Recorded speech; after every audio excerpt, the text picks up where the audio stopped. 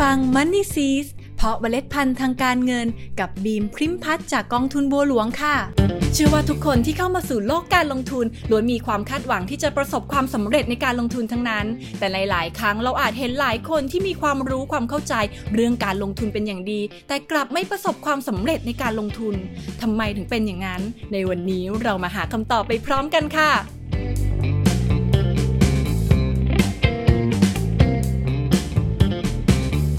สวัสดีค่ะวันนี้บิมชวนทุกคนมาหาคำตอบว่าทำไมใครหลายคนถึงไม่ประสบความสำเร็จในการลงทุนหรือบรรลุเป้าหมายในการลงทุนสักทีทั้งที่มีความรู้ความเข้าใจเรื่องการลงทุนเป็นอย่างดี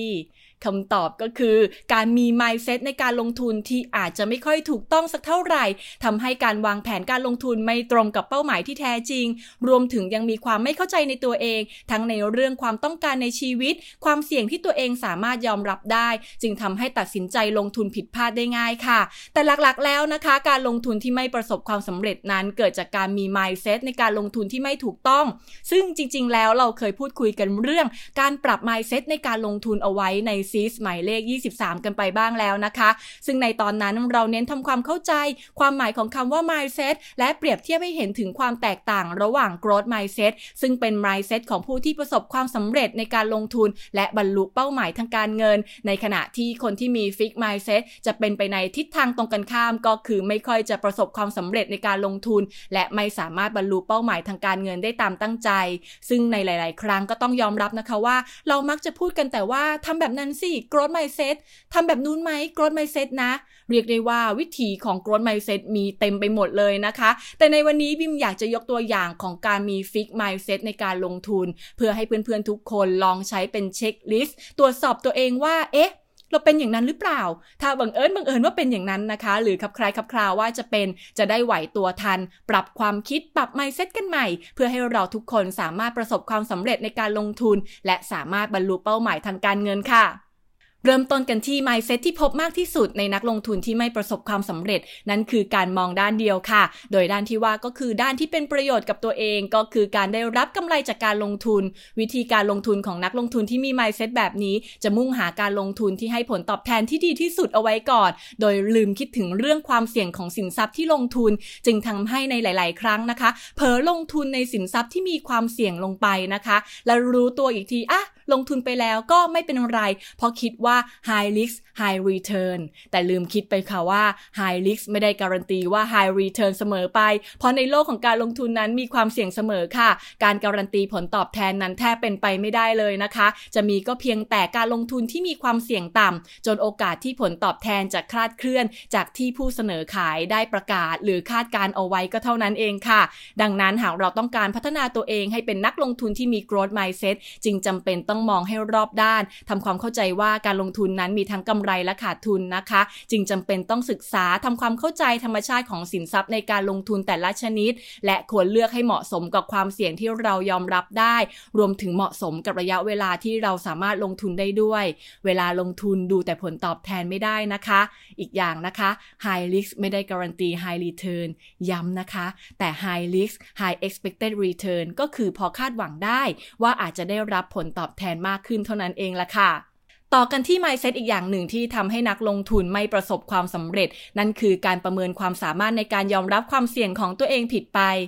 ใช่แล้วค่ะประเมินผิดไปมาถึงตรงนี้หลายคนอาจสงสัยว่าจะประเมินผิดไปได้ยังไงในเมื่อก่อนเริ่มต้นลงทุนเราทุกคนได้ทำแบบประเมินความเสี่ยงกันแล้วนี่นายกตัวอย่างให้เห็นภาพแบบนี้ค่ะคำถามในแบบประเมินความเสี่ยงนะคะถามว่าคุณยอมรับความเสี่ยงในการขาดทุนจากการลงทุนเนี่ย 20-30% เพื่อเพิ่มโอกาสในการรับผลตอบแทนที่มากขึ้นได้หรือไม่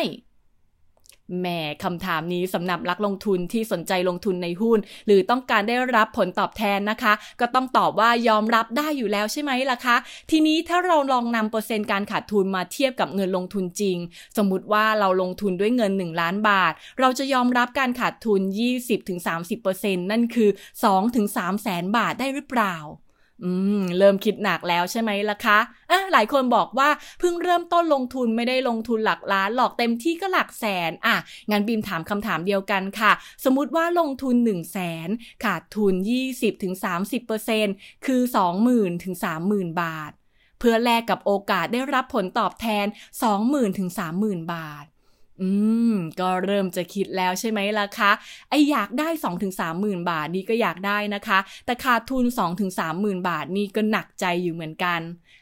แต่ถ้าบางคนบอกว่ายอมรับได้กับการแลกเปลี่ยนแบบนี้นะคะก็หมายความว่าเรารับความเสี่ยงได้ค่อนข้างมากดังนั้นเมื่อลงทุนจริงในสินทรัพย์ที่มีความเสี่ยงนะคะไม่ว่าจะเป็น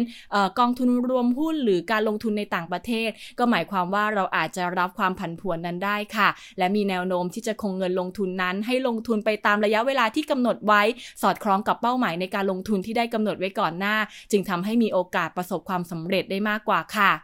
แต่ถ้าหากเราประเมินความสามารถในการยอมรับความเสี่ยงของตัวเองผิดไปซึ่งในหลายครั้งก็เกิดจากการมี mindset ที่ไม่ถูกต้อง mindset ที่ไม่ถูกต้องนี้ก็คืออาจจะมีความโลภแฝงอยู่นิดหน่อยนะคะทำให้เราคิดไม่ถี่ถ้วนไม่ได้ตั้งอยู่บนความเป็นจริงและความเข้าใจตัวเองโดยเน้นมองแต่โอกาสในการได้รับผลตอบแทนเพียงอย่างเดียวเวลาลงทุนเข้าไปจริงๆในบางจังหวะสินทรัพย์ในการลงทุนนั้นอาจปรับตัวขึ้นลงผันผวนหวือหวาอยู่ตลอดเวลาก็อาจทำให้เราลงทุนด้วยความไม่สบายใจต้องโทรไปปรับทุกข์กับ call center หรือไปติดต่อเจ้าหน้าที่ติดต่อตัวแทนขายเพื่อขอให้เขาทำการอธิบายให้คลายกังวลใจอยู่เสมอ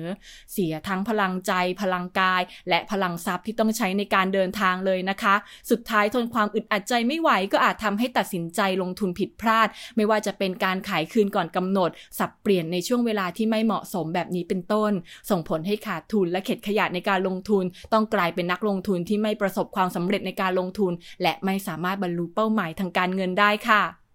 ไปต่อกันที่ mindset ที่ทำให้ไม่ประสบความสำเร็จในการลงทุนข้อถัดไปนั่นคือลอกเลียนแบบอย่างไม่มีชั้นเชิง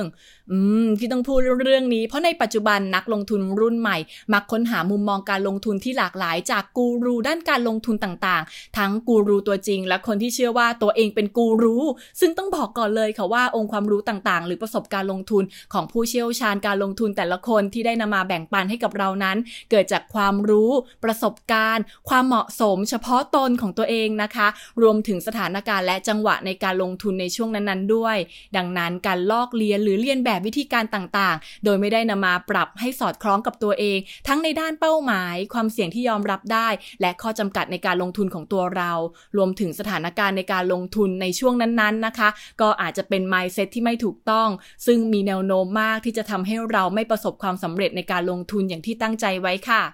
และ mindset สุดท้ายที่ทำให้ไม่ประสบความสำเร็จในการลงทุนที่จะพูดถึงในวันนี้ก็คือการเชื่อเฉพาะสิ่งที่ตัวเองอยากจะเชื่อเท่านั้นเชื่อในสิ่งที่เฮ็ดในสิ่งที่เชื่อที่ต้องพูดเรื่องนี้ขึ้นมานะคะก็เพราะว่าเราน่าจะเคยได้ยินกันอยู่บ่อยๆว่านักลงทุนที่ประสบความสำเร็จในการลงทุนต้องมีความเชื่อมั่นในตัวเองซึ่งประโยคนี้อาจทำให้หลายคนเข้าใจผิดได้ค่ะโดยนักลงทุนที่ไม่ประสบความสำเร็จหลายคนนั้นมี mindset เรื่องความเชื่อมั่นในตัวเองผิดไปนะคะจนทำให้เลือกรับฟังข้อมูลเฉพาะที่ตัวเองสนใจเฉพาะที่ตัวเองคิดว่าจริงเฉพาะที่ตัวเองคิดว่าใช่จึงทำให้ละเลยข้อมูลบางอย่างกลายเป็นลงทุนตามความเชื่อของตัวเองการอ่านการฟังการวิเคราะห์ข้อมูลต่างๆสถานการณ์ต่างๆไม่รอบด้านจนส่งผลกระทบต่อสาระสำคัญในการตัดสินใจลงทุนค่ะแผนการลงทุนที่ควรปรับเปลี่ยนนะคะเพื่อให้สอดคล้องกับเป้าหมายที่ต้องการและสถานการณ์ที่เปลี่ยนไปก็อาจไม่ได้รับการแก้ไขปรับปรุงจนทำให้ไม่ประสบความสำเร็จและไม่สามารถบรรลุเป้าหมายที่ตั้งใจไว้ได้ค่ะเห็นไหมคะว่าเรื่องของ mindset นั้นส่งผลต่อความสำเร็จในการลงทุนของเราจริงๆดังนั้นนอกเหนือจากการมีความรู้ความเข้าใจในการลงทุนยังต้องมี mindset ที่ดีที่ถูกต้องหรือ growth mindset ด้วยนะคะแล้วกลับมาพบกับ Money Seeds เพาะเมล็ดพันธุ์ทางการเงินกับบีมพริมพัฒน์จากกองทุนบัวหลวงขอให้เมล็ดพันธุ์การเงินของคุณเติบโตอย่างสวยงามและยั่งยืนค่ะ